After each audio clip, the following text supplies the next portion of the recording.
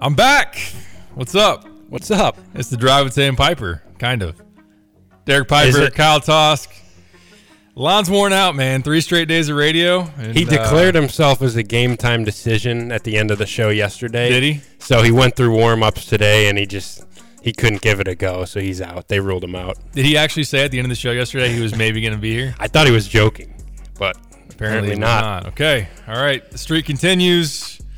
Someone dig it back up. I don't want Kyle to do it. Well, no one put the effort in, but I would just wonder if anyone has an idea of the last time Lon's put a full week in. Let's think on that, reflect, and let's take some guesses. Maybe we can create a contest and then actually do the work and find out the real answer. But his streak goes on. I'm back here. My one day in the studio this week.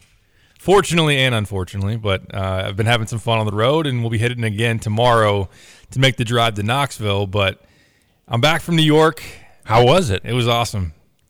It was awesome. Being in the building there at Madison Square Garden, it was as fun of a game as I've covered. I've been doing this probably close to 10 years now, and there, of course, have been some through the years that are very, very memorable.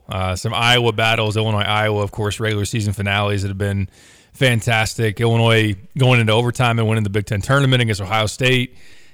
There are some that are certainly on the power rankings, the top 5, the top 10 lists, but just knowing, I think FAU is legit, and they went to the Final Four for a reason last year. I don't think that's a Cinderella that just, for a stretch of time turned into some powerhouse, and then all of a sudden they're back into a pumpkin. That's a really good team.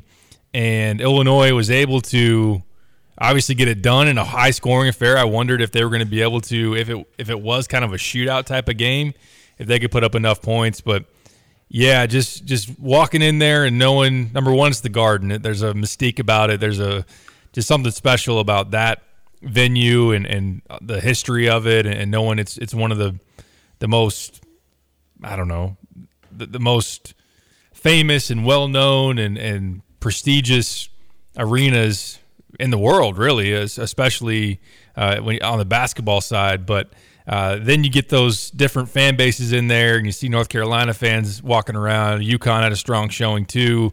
Not as many Illinois and FAU fans, but it felt like a regional. It felt like, all right, this is the Sweet 16. You're going to have 2 games. The winner's going to play each other in the Elite 8, and one team's going to go to the Final Four. Of course, it wasn't that because it's still only December, but that's kind of how it felt, knowing the type of teams that were in that building. And look, Illinois really, really impressive, 33 apiece from Shannon and also Damask. It was a show that both those guys put on, and couldn't believe what Marcus Damask was doing, just the confidence he was displaying, and being able to, especially there in that second half, scoring 25 of his 33, and down the stretch of that one, just having responses, because FAU never went away, man. It felt like Illinois, how well they were playing, should be extending this thing out and about ready to put the lead in their pocket and never give it up, which they didn't give it up. But you see FAU make a play, and you look up at the scoreboard, and it's a 4-point game with still like 3 minutes left, 2.5 minutes left. And it's like there's still enough time for this thing to flip down the stretch. Illinois, to their credit, didn't let it happen. And that feels like a monster win. It feels like a bona fide, not going to have to question it, quad 1 win that's going to extend out, obviously, through to Selection Sunday and be one that looks really good on your resume. But I was really impressed. I was really impressed by the Illini. I think that they've obviously taken some big strides offensively within the last week. Defensively, when you give up 89, I mean, I'm not questioning and saying Illinois was fake defensively. They're not as good as maybe we thought. I've still wondered, are they in the very, very top echelon? Although they've got reasons and statistics that support that they're definitely one of the best defenses out there in the country. But when you get a legit number 2 scoring option next to a guy like Shannon, who's putting more and more on that resume, there's still a bigger sample size that needs to play out, but more and more on that resume for, hey, this is a legit All-American candidate. This is a guy that, he had draft people. You had Jonathan Gavoni of ESPN in the building who said, hey, he looks like a first-round pick. And I know that Sam Vecini of The Athletic put him in the top 25 in terms of his big board for the NBA draft. So that guy is leading your charge. You need enough around him to go to the places this team wants to go.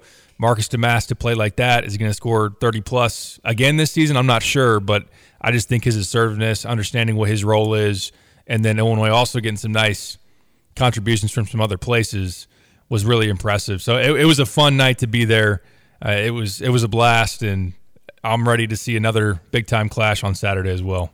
Well, to your earlier point about FAU, I think an indicator of how legit they are is the fact that you shot 63% from the floor. You had two guys go for 33 on absurd efficiency, and you could barely put them away in the game. I mean, you beat most teams in the country by 30 if you get that type of output, like Illinois did. Did you have any idea that Marcus Damask had that in him? I think we knew that he was a good player. He's a guy that was capable of creating his own shot and exploiting certain matchups with his size. Did you have any idea 33 on 15 of 21 shooting, and a guy that just took over a portion of that second half was somebody who he was going to be? And do you think that he can be a true number 2 scoring option next to Terrence Shannon for the rest of the season? I think he needs to be for Illinois to have the season they wanted to have, and I think he can be a number 2 legit.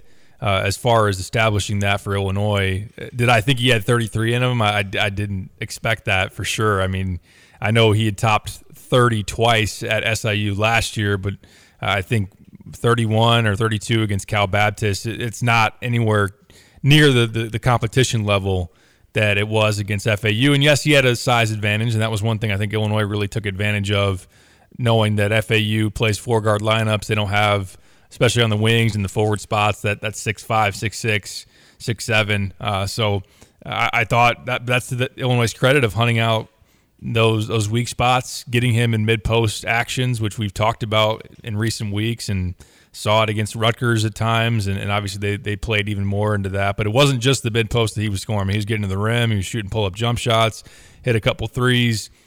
I thought, and based on what I had heard in the offseason, that he could be Illinois' second best offensive player for sure. Coleman Hawkins, I think, obviously still in the realm of second best player overall because of what he does defensively. But I knew that he could be someone that could score 20 on a given night, that could be a really nice piece. And I've been high on what his season would look like, but to that extent, no, I didn't forecast that coming.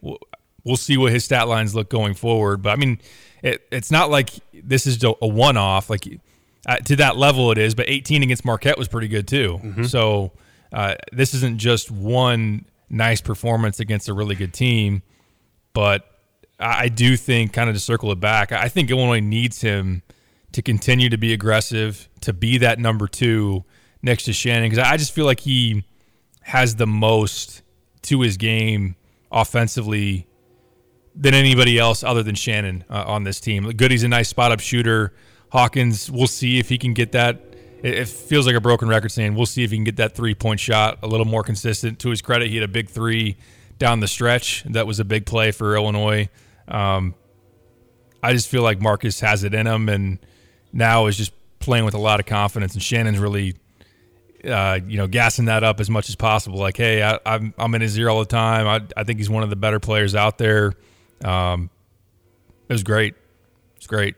How much do you think, when looking at this offensive performance, I think there's some people out there that look at it and are like, listen, are you going to ever get 33 on this absurd of a level from these two guys again? Is it you shoot 63% from the floor and two guys are unconscious in the second half? Is that sustainable, or is this a game where maybe you just had your absolute best from a couple of guys show up? Do you think that this is a team that we should have confidence can win a game and put up 90 points in a shootout level game? Or do you think that, are you still holding out judgment a little bit? I don't mean to put a damper on how great that performance was. I've heard that out there some. To just say it specifically, I was listening to the Field of 68 podcast afterwards. Jeff Goodman, Rob Doster, John Fanta, all there in the building. And guys, I'm very curious and wanted to hear what the national perspective of Illinois after that game was going to be. And the Athletic just put out their power rankings today and have Illinois number 9. So that's a team that's a team that they're buying into at a legit level to put them up there. And the metrics on Illinois are pretty good right now. Ken Palm, I think they're 14th or something like that. And The net, they're 22nd. So I get the question, and look, I think it's also, if you're even asking it as an Illini fan, it's probably rooted in last year's wins. Absolutely. Early. The UCLA win and then the Texas win. And look, we had to ask the questions as the season went on and things went off the rails. And we're like, was that just were those one-off performances? Were they fluky? How sustainable was that when Shannon hits 8 threes against UCLA, when Matthew Meyer goes nuclear in the first half against Texas, and so on and so forth? So to answer your question, is Damas going to score 30 again in a game? I think he could. If I were to bet on it, I don't know how many more we're going to see exactly like that. But then again, if Illinois' defense is as good as they think it is and as good as it's been on paper to this point, they probably won't need it. I don't know if they'll give up 89 again this year. Yep. So I think, FAU is that good offensively. And from Shannon's standpoint, Shannon can put up 30. Oh, for sure. I got no questions about him doing that to anybody. Is he one of the front runners for the National Player of the Year as we sit today? I know it's early December, but that guy has to be playing like one of the best players in college basketball. Yes. Ken Pom has a Player of the Year chart, power rankings chart, and he's 4th right now. He's 4th in the country. Zach Edey, number 1. Kyle Filipowski for Duke, number 2. Jaden Ledee, number 3 from San Diego State, and then Terrence Shannon, number 4. And for context, I was digging this up for an article that I'm going to write. Io and Kofi, when you go back to that 2020-2021 season, I think Io was 6th at the end of the year and Kofi was 7th. Io, of course, that season was a first-team All-American. Kofi a second-teamer the following year. Kofi was 8th on the Ken Pom chart for Player of the Year, and then Kofi, as far as the All-American list, was a first-teamer. So right now, the resume for a guy that's averaging 22 points a game, he's shooting above 50% from the field. He's shooting 45% from 3, 75% at the free throw line. And, oh, by the way, he's been a lockdown defender. Like, a big reason why you win that game against FAU is because one of their two-headed monster, Elijah Martin, had a really tough time getting going because Shannon, with his size, Martin at 6'4" or 6'3", 6'4", and Shannon obviously 6'6" and very, very athletic, didn't allow him to get clean looks, especially inside the arc. So he was having to settle from threes and went 1 for 7 from beyond the arc. So he's been a really impactful defender. He's been great at the offensive end. And just I think he's carrying himself like an alpha. I think he's stepping up in moments that you notice that stars tend to say, okay, my team needs me here. I'm gonna step up here. I think he's more vocal. So you're getting everything you could ever ask for up to this point out of Terrence Shannon. Yes, he had a good first month of last season too, so we'll have to see him extend that thing out and push forward. But yes, to your question, based on what we've seen so far out of everybody in the country, Terrence Shannon is on a very short list of guys that are All-American candidates, and if you had to make the list today, he'd definitely be a first-team All-American.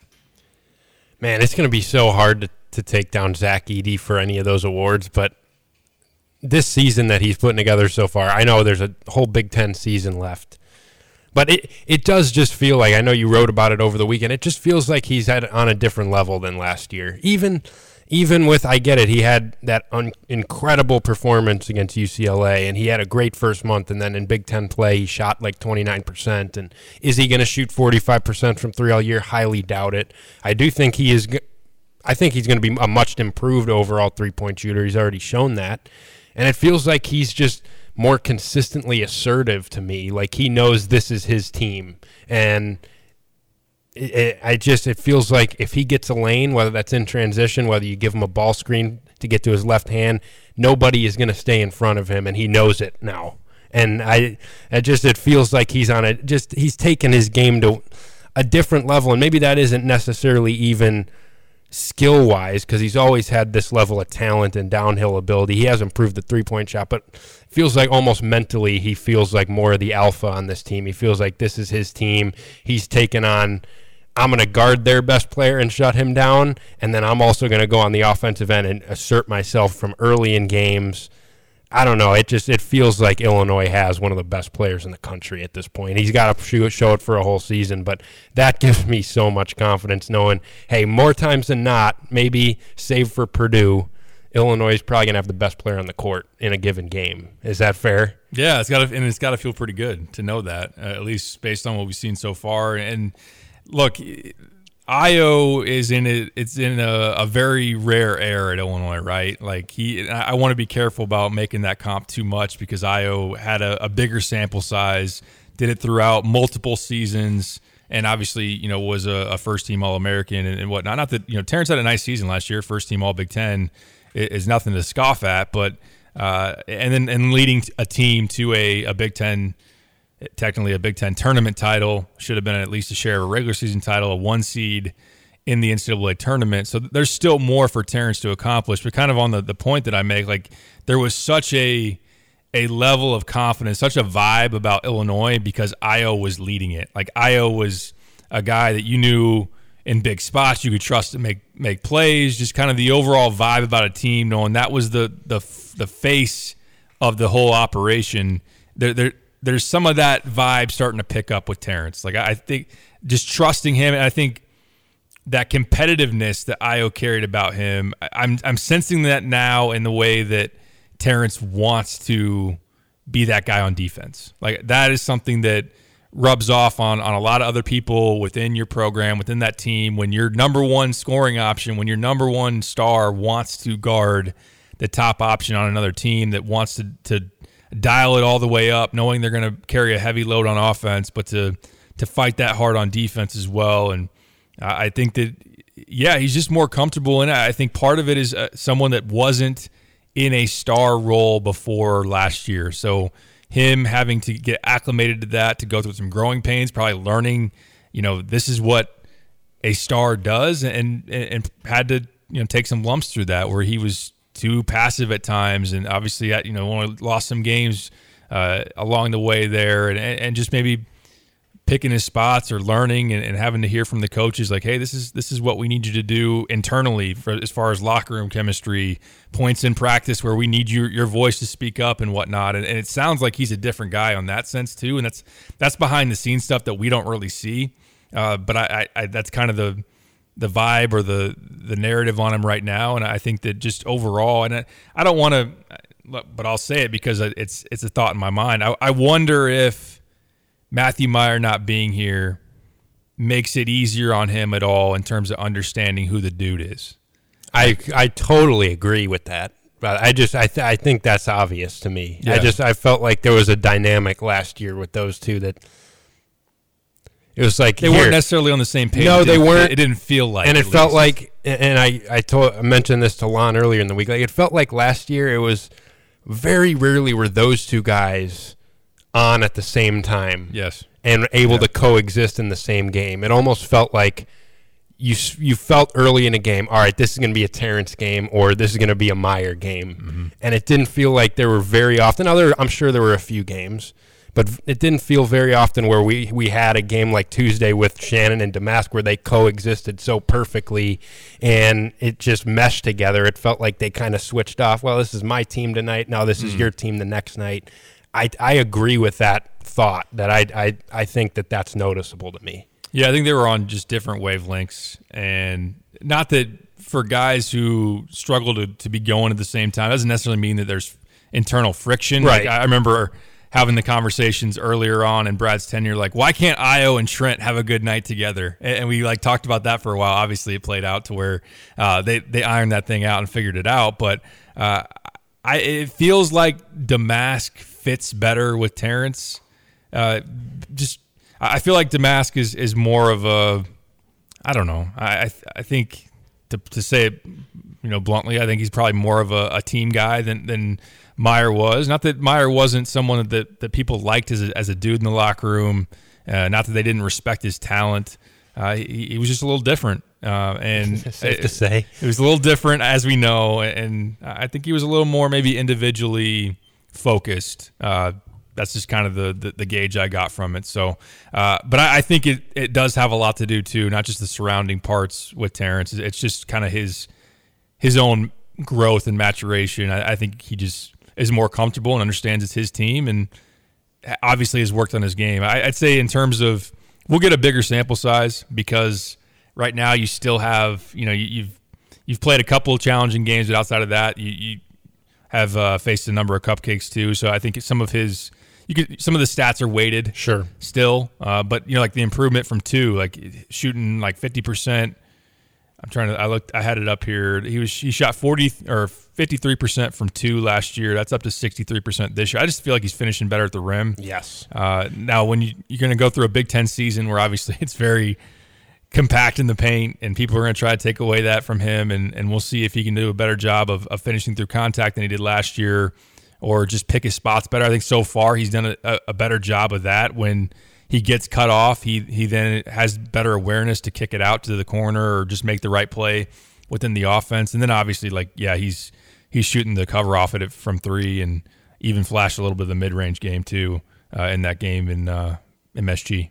Yeah, I also feel like it has been noticeable that his playmaking has improved a little bit as well, where it feels like he realizes how much gravity he's going to draw when he goes to the rim, and I feel like he's creating offense through that. When guys come over to help and he maybe doesn't have an angle to the rim, he'll kick it out to the corner, and that's how Illinois generated some shots. And the assist numbers may not reflect that because you're going to get more ball movement. It's going to be the hockey assist kind of, more so than Terrence getting the assist. But I feel like that's another area where last time it felt like there were certain times where he'd be like, all right, I'm driving to the bucket here, completely out of control, hoping for a foul or hoping I can finish through 2 guys.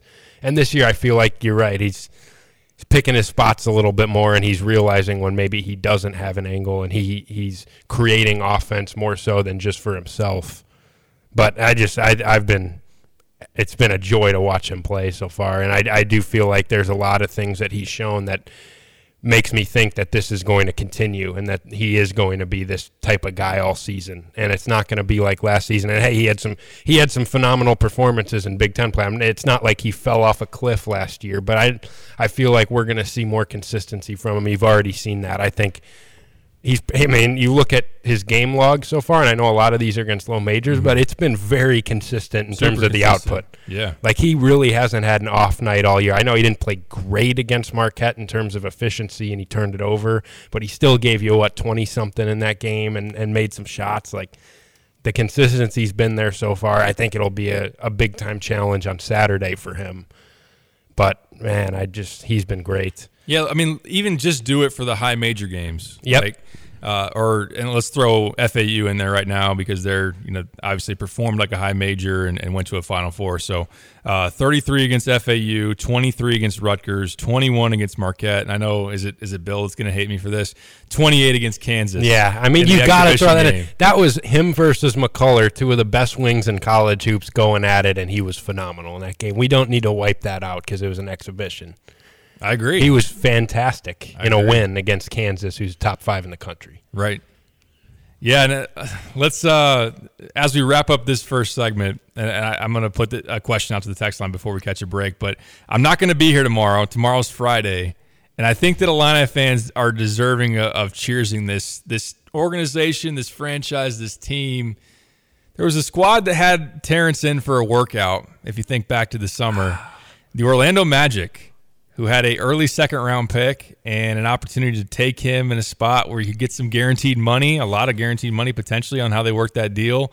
And Terrence was a little on the fence at the end where it's like, all right, if they give me a promise that they'll take me in the early second round, I'm probably going to go. I'm probably going to stay in the draft. They ultimately did not go that far to guarantee him that spot. They ultimately, I think, traded that pick where they ended up I forget who they ended up taking, but I think Illini fans should cheers the Orlando Magic because if they would have said, hey, we want that guy, and that could have been the end of Terrence Shannon in Champaign, where really you added him 2 summers ago, and there was, at that time, very little, if no expectation that he was going to be here 2 years. Right. So none. I don't think there was any, right? No. Even at the end of last season, there was barely any. Yeah. I mean, I'm sure there was talk of NIL and I'm sure you... Based on who you talked to, like, I'm sure you'd heard that maybe it was a possibility. Yeah. But, like, in terms of just the general public's thought, even at the end of last season, it was like, all right, well, we got to replace Terrence next year because he's going to the draft. Right. So, how about we cheers one of the Orlando Magic because Illinois is going to enjoy the rest of this season. Are we playing it? Are we doing it Thursday? Are we? Let's do it. All right. happy hour.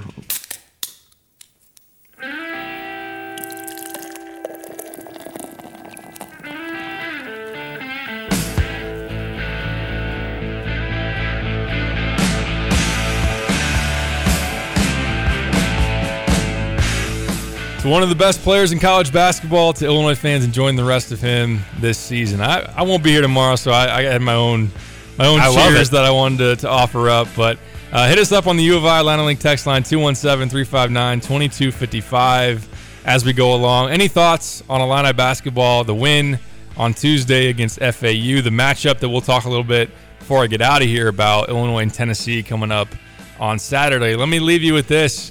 How much are you buying Illinois right now? If you were to let me do a vibe check. Coming off of the win against FAU in the Jimmy V, how much you buying it? Do you think that they're a top 10 team in the country like the Athletic put out there today? Are you still waiting and seeing what Saturday looks like? Just let me know as far as the Big Ten, as far as their ultimate ceiling, where they're going into the tournament, what this year's going to look like. I want to know what that looks and sounds like after that win against the Owls on Tuesday. We'll return to talk more Illini basketball. This is The Drive. Illini fans, gear up to support your Fighting Illini men's and women's basketball team this year at the official fan store of the Fighting Illini, Game Day Spirit. From buy one, get one free basketball t-shirts to official NIL merchandise, Game Day Spirit has everything you need to support your Fighting Illini. Shop with them in store at the corner of Neal and Kirby in Champaign, 6th and Green in Campustown, or online 24/7 at GameDaySpirit.com. Game Day Spirit, where Illini fans shop. These days, it seems like bank names are changing faster than a forecast in February. But at Iroquois Federal, we're still the same community bank we've always been. For more than 135 years, we've built relationships by helping build the things that matter, whether it's a business, a back porch, or the building blocks of a better life.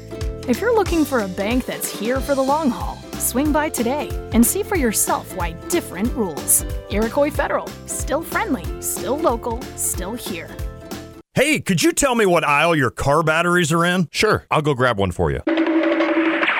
Here's your battery. It might be expired, but oh well. Also, the brand isn't that great, but it should work for at least a year or two, maybe. Anyways, I went ahead and charged you for it, and here's the battery. Okay, have a great day. What just happened? Sometimes good things are hard to find, but they're worth the wait. Make the trip out to Interstate All Battery Center at 2504 North Mattis Avenue and get all of your battery needs taken care of by the trusted professionals. Give them a call today at 355-4855. Bet like the pros with the world's largest sports book right at your fingertips. Circus Sports is now available in Illinois. Hi, I'm Derek Stevens. I've been a lifelong sports bettor, and I'm the owner of Circus Sports. We're excited that the Circus Sports app is now ready for action. Experience big app bets with high betting limits, tight money line splits, and more. Now you can download, fund, and bet like a pro from anywhere in Illinois. Download your new bookie today at circusports.com. If you or someone you know may have a problem with gambling, call 1-800-GAMBLER or text ILGAMB to 833-234. Don't miss your chance to cheer on Fighting Illini basketball this season. Deafening in here, 15,000, another sellout. We need all of Illini Nation to help us defend State Farm Center. And Illinois overcomes their largest deficit of the season. Great seat locations are still available for you to see Illinois basketball live this season. The Illini win it! Get your tickets today at fightingillini.com. PDR Automotive has now been serving the Champaign-Urbana area for over 50 years. To give you some perspective, 50 years ago ended the U.S. involvement in the Vietnam War, and it was when Secretariat won the Triple Crown. So what does that mean for you and your vehicle? Whether you need a carburetor overhauled or your new vehicle computer system diagnosed or programmed, PDR Automotive has the experienced, knowledgeable staff that can handle all your automotive needs. Online at pdrauto.com, they are what's best for your truck or car. They are PDR. ILLINI. Cheer on the Illini at Pia's. The pregame fun starts at Pia's Sports Bar and Grill. Pia serves up its famous 10-ounce Slugger Burger along with great wings and so much more. Enjoy 350 22-ounce light and course light drafts every home and away Illini game. Watch the game at Pia's or ride the free shuttle to all home games. You'll find it all at Pia's with live video gaming, sports, food, drinks, and fun. See you at Pia's, West Springfield Avenue in Champaign. Like every bank, there's a time every day when we stop making loans. But at Iroquois Federal, we never stop making a difference. Thanks to an amazing team of employees who give back to their local communities all over central Illinois. From hospital boards and local school programs to Kiwanis and the United Way, Iroquois Federal employees donated more than 1,000 volunteer hours last year. And we'll do it again next year, because the only thing we like more than making a loan is making a difference. Iroquois Federal, still friendly, still local, still here. Member FDIC, Equal Housing Lender. I've got to clean out this garage. Let's see. What's the cheapest and easiest dumpster service in our area? Here's what I found. The doggy bag. Think she's broken. I'm not looking for takeout. Siri, try again. The doggy bag from Bulldog Disposal in Mahomet. Doggy bag? What's that? If you got junk that needs to go, but you don't want the hassle of having an enormous dumpster delivered, grab a doggy bag, keep it as long as you need. They'll come take it away. For more information, just visit bulldoggybag.com. That's bulldoggybag.com. Don't miss your chance to cheer on Fighting Illini basketball this season. Deafening in here, 15,000, another sellout. We need all of Illini Nation to help us defend State Farm Center. And Illinois overcomes their largest deficit of the season. Great seat locations are still available for you to see Illinois basketball live this season. The Illini win it! Get your tickets today at fightingillini.com.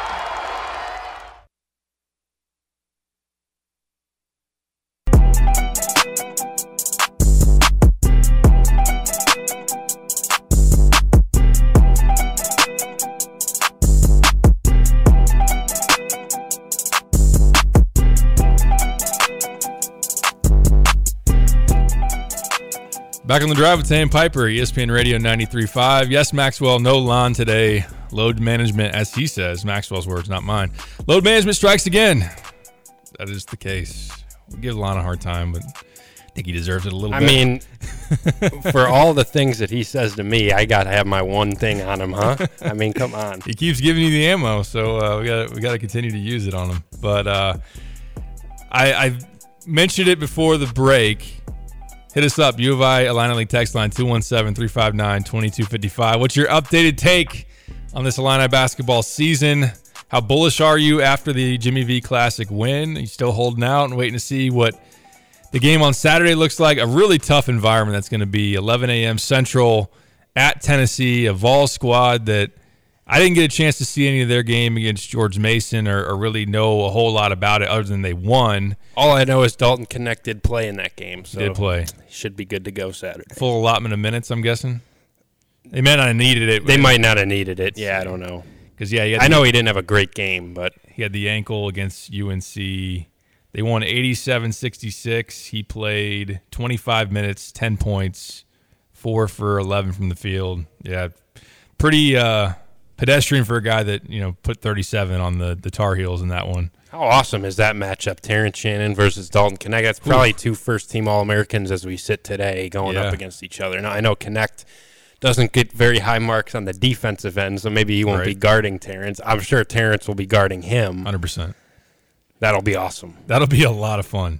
A lot of fun. I will say, though, and it's going to transition to the question I want to ask you, is that it will be a little bit of a, I don't know, bummer's probably the wrong word, but a little jarring. Like if this turns into like a 62-55 rock fight on Saturday after what we saw offensively. It was fun. That was such a fun brand of basketball to watch. FAU and Illinois, 98-89. It only shoots 63% from the field. But I asked you off the air and waited for your answer, and I'll ask you again. Defensively, now let me kind of, for a funny story a little bit, there was a 5-minute stretch of this game where I didn't see a whole lot. I tweeted about it. I was spotted up 2 rows behind the FAU bench, and they were standing for a lot of the possessions at the other end. So there was some of that game I did not witness other than looking up on the video board and kind of watching there. Fortunately, it was not a completely packed house, especially it filled up big time for the UNC-UConn game, but I was able to go a few rows back into the stands themselves and find a spot. But even then, it's sometimes easier to see on TV kind of the way certain plays play out, certain breakdowns, you see replays. So I ask you defensively for Illinois, who's still on KenPom is the 11th best defense in the country as far as efficiency goes. Was FAU that good offensively, or was Illinois having breakdowns that they hadn't had up to that point to where you allow that many points? I'm not all that concerned about the defensive performance. I think there was a stretch in the first half where Illinois was really active on defense. It was probably the last 5 to 10 minutes of the first half where I thought they were doing a phenomenal job, and FAU scored because their third-string big man banked in a three, and a couple other guys that never shoot it, and that Illinois, Dane was in there playing drop and not respecting his shot, and he knocked a couple threes down. Like, I don't care about that. I think in the second half, it was just such a unique pace to that game where I don't know. I'm not all that concerned. Nothing stood out to me in terms of, like, a breakdown. I think the biggest thing was that Vlad Golden was a problem when he was in the game. Illinois had no answer for him whatsoever. Did he? I think he had 23 points in 18 minutes. Yes. That, if there's one thing that I'm going to take from this game as a concern on the defensive end, it's that when Zach Edey you're going to face off against Zach Edey this year, when you're going to face off against Khalil Ware this year, when you're going to face off against who else? The Big Ten lost some big guys, but yeah, those are probably the two main ones. I hope Steven Crowell's not going to do that. But even just in terms of a big guy that is a focal point for a team's offense. Matty Sissoko? That's a joke. That's a joke. That was concerning because it felt like Illinois had zero answer for him. And he's great. He's really, really good. But, man, did Illinois struggle with him. And not even just when he was scoring. I think his presence on the court, Illinois was trying to send help to him when Coleman was on him one-on-one. And, like, I thought that's where FAU created a lot of their shots when he was in the game. And the plus-minus numbers reflected that FAU was quite a bit better when he was in the game. So him specifically is a little bit concerning. I don't think really I'm all that concerned. I think FAU's great offensively. I think they made some shots in the second half. It seemed like, man, they had some timely shots there when Damask was going on his tear and Terrence was going on his tear. Like, FAU would come down and knock a three down and keep themselves in the game. And I don't know. I just think that's a matter of FAU is a really, really good offensive team. They had a mismatch that they exploited on the Illinois end. And the biggest takeaway for me, honestly, is more positive because I think it proved to me that this Illinois team can win a different style game. Like last year, there was no way they win a game with this type of pace and style to it, where you have to go win a shootout. And you mentioned that in the first segment. Like, there's no way. There's just no way they win a game of this style last season. And I think this year, we know that they're going to be able to win a more ugly game where they're going to have to rely on their defense, because I think we know that this is a really good defensive team, a physical team.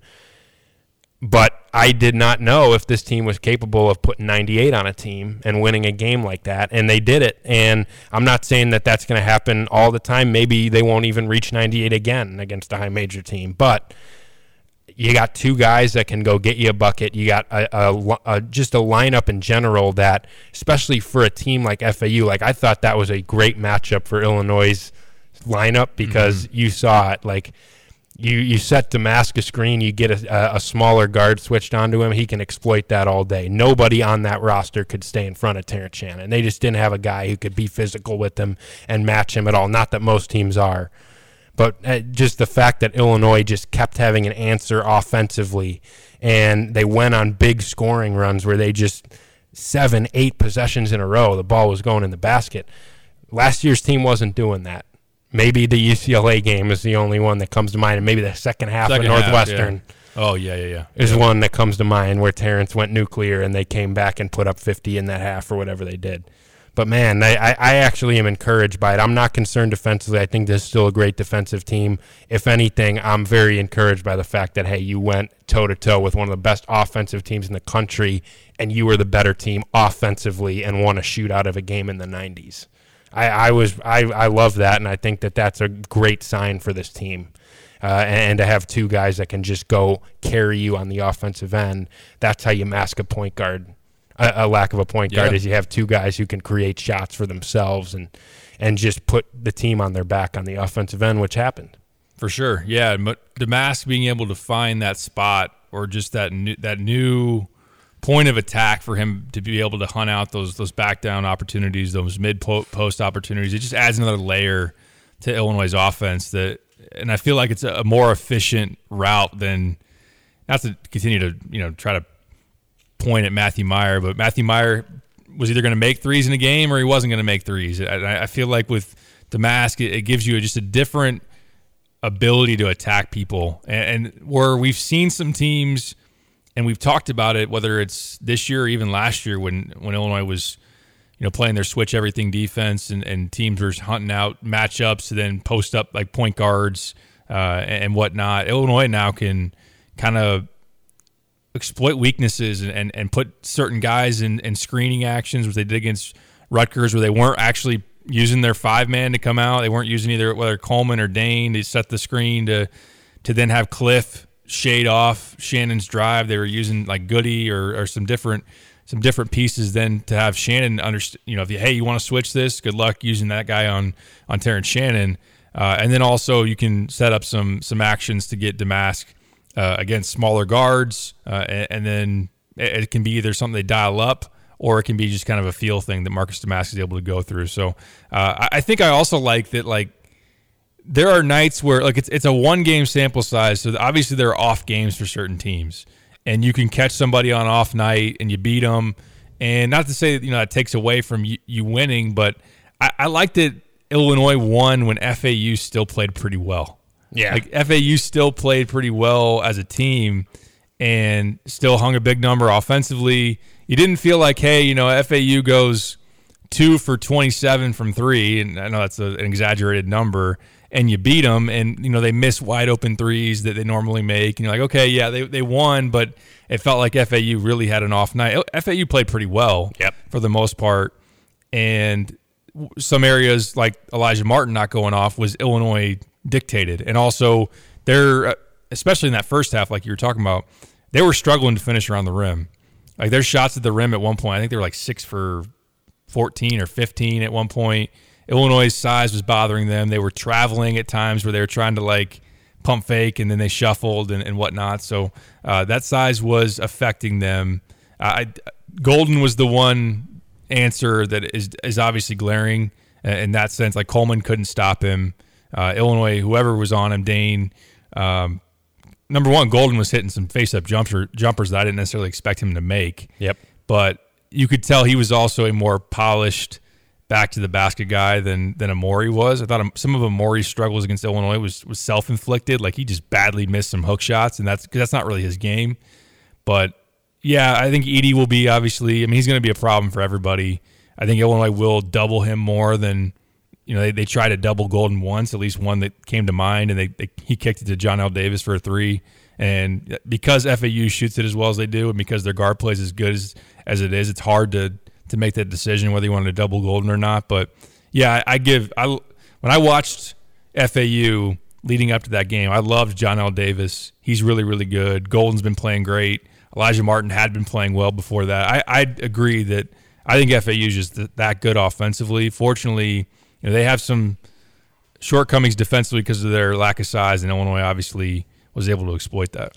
Yeah, I will say it was very helpful to Illinois that Vlad Golden picked up a couple really dumb, cheap fouls and was in foul trouble and played 18 minutes. If he plays 28 minutes, FAU may win this game. That's how much of a matchup issue is. I'm not saying they would have for sure, but he was impactful when he was on the court. So if there's one thing that I would want to take away, it's that, man, Golden was a problem for you, and we kind of knew that coming in, and we kind of knew that might be something that teams can exploit against just the way this Illinois roster is made up. But yeah, and the other point you mentioned that I thought was interesting was, FAU got called for like 7 or 8 travels. It was unbelievable. Mm-hmm. And I think part of that was just because, man, they had never seen the length and the physicality of Illinois, and they took an extra hop, and they just weren't in rhythm on some of their drives.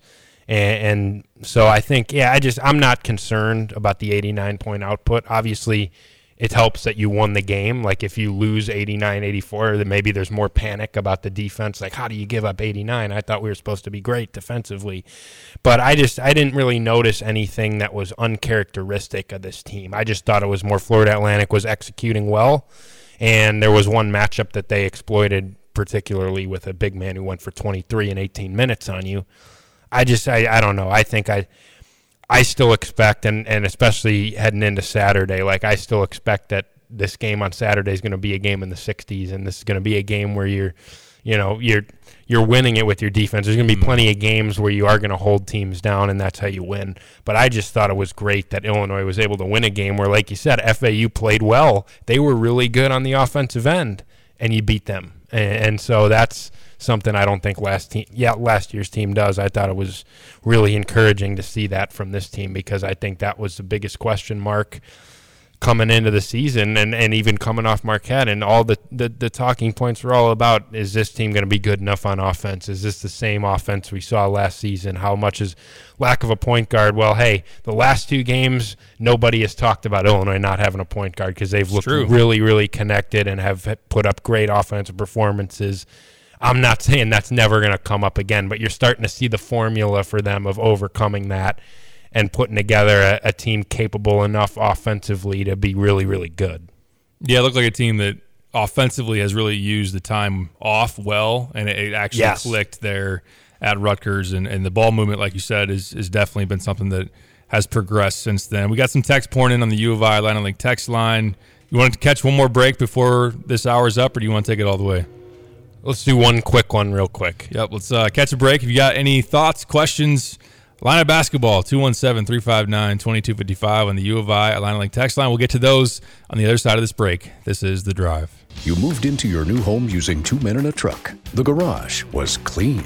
Then, I love the new recliner. What are we going to do with this old one? Put it in the garage for now. Over time, this cycle continued. Garage for now. Put it in the garage for now. Put it in the garage for now. Put it in the garage for now. It happens. You got junk. Call 2 Men and a Truck to get rid of all your junk. Residential or commercial, 2 Men and a Truck has a solution for your junk removal. Contact them at 2menchampagne.com. 2 Men and a Truck. I'm Justin Ike, co-owner of Fred's Plumbing, Heating, Air Conditioning, Electric, and Underground. So, Justin, tell me what you see as typical when it comes to sewer repair. Give me a scenario. Your sewer's backed up and somebody comes along and says, you need this repair for X amount of dollars. Here's my price. And you don't think to go looking for another company or a second opinion because you don't feel like you have time. So is it possible that you might get charged a little more because it's kind of a desperate moment? Do some companies do that? Oh, absolutely they will. They know you're in a pinch.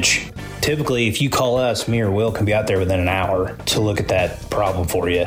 Whether you call me first or you call me second, make sure you give me a call. Anything else, Justin? You can always trust Fred's. Great to know. Thank you. That's Justin Ike, the co-owner of Fred's Plumbing, Heating, and Air Conditioning, Electric, and Underground. If you want more information about this great 45-year family-owned company, just go to fredscu.com. That's fredscu.com. Crossroads Contractor Supply specializes in the delivery of tools and supplies within a 150-mile radius of Champaign-Urbana. Reliable, timely, and with reasonable prices, Crossroads Contractor Supply knows what equipment and tools are needed for your job. Their slogan, we have it when you need it. Get the job done right with proper tools and equipment. Did something break? Construction materials as well as safety equipment, all available. Call 402-8123. Visit CrossroadsContractorSupplyIL.com. All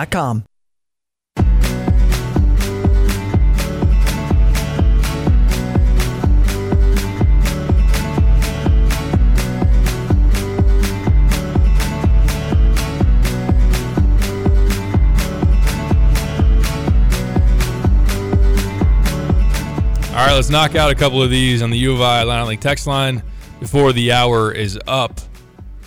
630 says, I really don't care how Saturday goes. The goal should be a 2 or a 3 seed. The Big Ten championship is meaningless as well. I wouldn't say that. I would not say that. I'd share your goals of, 2 or 3 seed would be great, but I would love to. If you can knock this Purdue team off of Big Ten title, boy, that would be. You're getting a 2-3 seed if you do that. So why not add the Big Ten title? I'm not getting there yet. I still think Purdue's a clear favorite, but Big Ten title would be really nice. I mean, and yes, like you said, it coincides with having the type of seed you want. I think on the note of getting that high of a seed, especially we're talking a 2 or 3 seed, this game on Saturday could be pretty huge. The Rutgers, there's still a lot of games left in this season, but Rutgers after losing to you at home, then got blown out on the road at Wake Forest. They've already dropped to like in the 90s of the net. There's probably a really good chance that's not going to be a quad one win, winning at the rack. Yeah. Now, we'll see how the rest of this thing goes, but if you want to talk about stacking quad one wins and having a resume to be that high of a seed, I'm not saying you have to have this win on Saturday, but it'd be really, really nice because some other teams in the Big Ten, Maryland, Michigan State, not as strong as you would have thought going into the year. So you wonder how many real needle-moving opportunities outside of Purdue you're going to have. Big Def mentioned on the note of point guard, and he says that he loves Ty. Do you decide now to ramp up Dre Gibbs-Lawhorn and make up any minutes Ty loses at point with more minutes, having him to spell in the 3 to 4-ish area based on the matchup? As to say, would you move Ty to the 3 or 4 and spot minutes and let Dre play any point guard? If he shows that he's ready, I don't think he's – I mean, and he hasn't really got an opportunity to do that very much in these high major games, but I think there's a reason for that. I don't think Brad has much trust in Dre as it is right now. I still, and we talked about it last week, like I just still think that there's going to be a time this year where he's going to be important. I don't want him to get buried. I don't want to not see him and have him get a bunch of DNPs. I would like to see Dre, but I feel like I don't know if he's necessarily going to fix anything that Ty Rodgers is lacking at point guard when it comes offensively. Like, obviously, he's a more dynamic scorer than Ty, but when it comes to playmaking and bringing the ball up the court, I don't know if you're going to see a big difference there. I also think I actually have started to buy in on this lineup with Ty at point guard for the defensive ability of it, and I love how much length that the starting lineup especially gives you, and I love the way Ty is playing on the defensive end, defending opposing point guards so far. I wouldn't really change much, but I do think that Dre at some point this year is going to be an important piece. I don't think that this is going to be a situation where he basically redshirts the year, not technically, but like he barely makes any impact. I have that feeling that there's going to come a time where he kind of just gains more trust, or he has a great week of practice at some point and Brad plays him, he plays great, and I still think that there's an opportunity for him at some point. I agree with that, yeah. In terms of especially the energy and the scoring punch off the bench, I think there will be times during especially Big Ten play where he can come off the bench and he'll have a little bit more. Now, you got to get him some minutes in games to get that experience for him to really grow. I don't know that – I wouldn't say that Saturday is going to be probably an opportunity to play him a whole lot, and I don't blame Brad for not playing him very much, or he didn't play him at all against Rutgers. You know, that press probably wasn't going to be the right situation to put the ball in his hands. I think they still wonder – is he ready to play like on the ball this year as far as decision making and just seeing the floor and getting on into offense? They do trust that he can go get you one at times, and defensively he's going to play with good energy. Freshmen still have a lot to learn in terms of assignments and everything, but similar to your answer, I'm not writing him off this year. I think there are going to be games that he can help you, and I think his growth is really important to add another level to Illinois in terms of a ceiling, and just having that guy off the bench, knowing his talent. But in terms of point guard, I wouldn't really expect it out of Dre this year. I think that based on Nico's recovery, that's a guy that might get an opportunity there before Dre. But even then, his injury, and then also he's going to have to perform against some better competition before we know a whole lot about that. We'll get some of your other questions on the other side of this break. Stick with us. This is The Drive.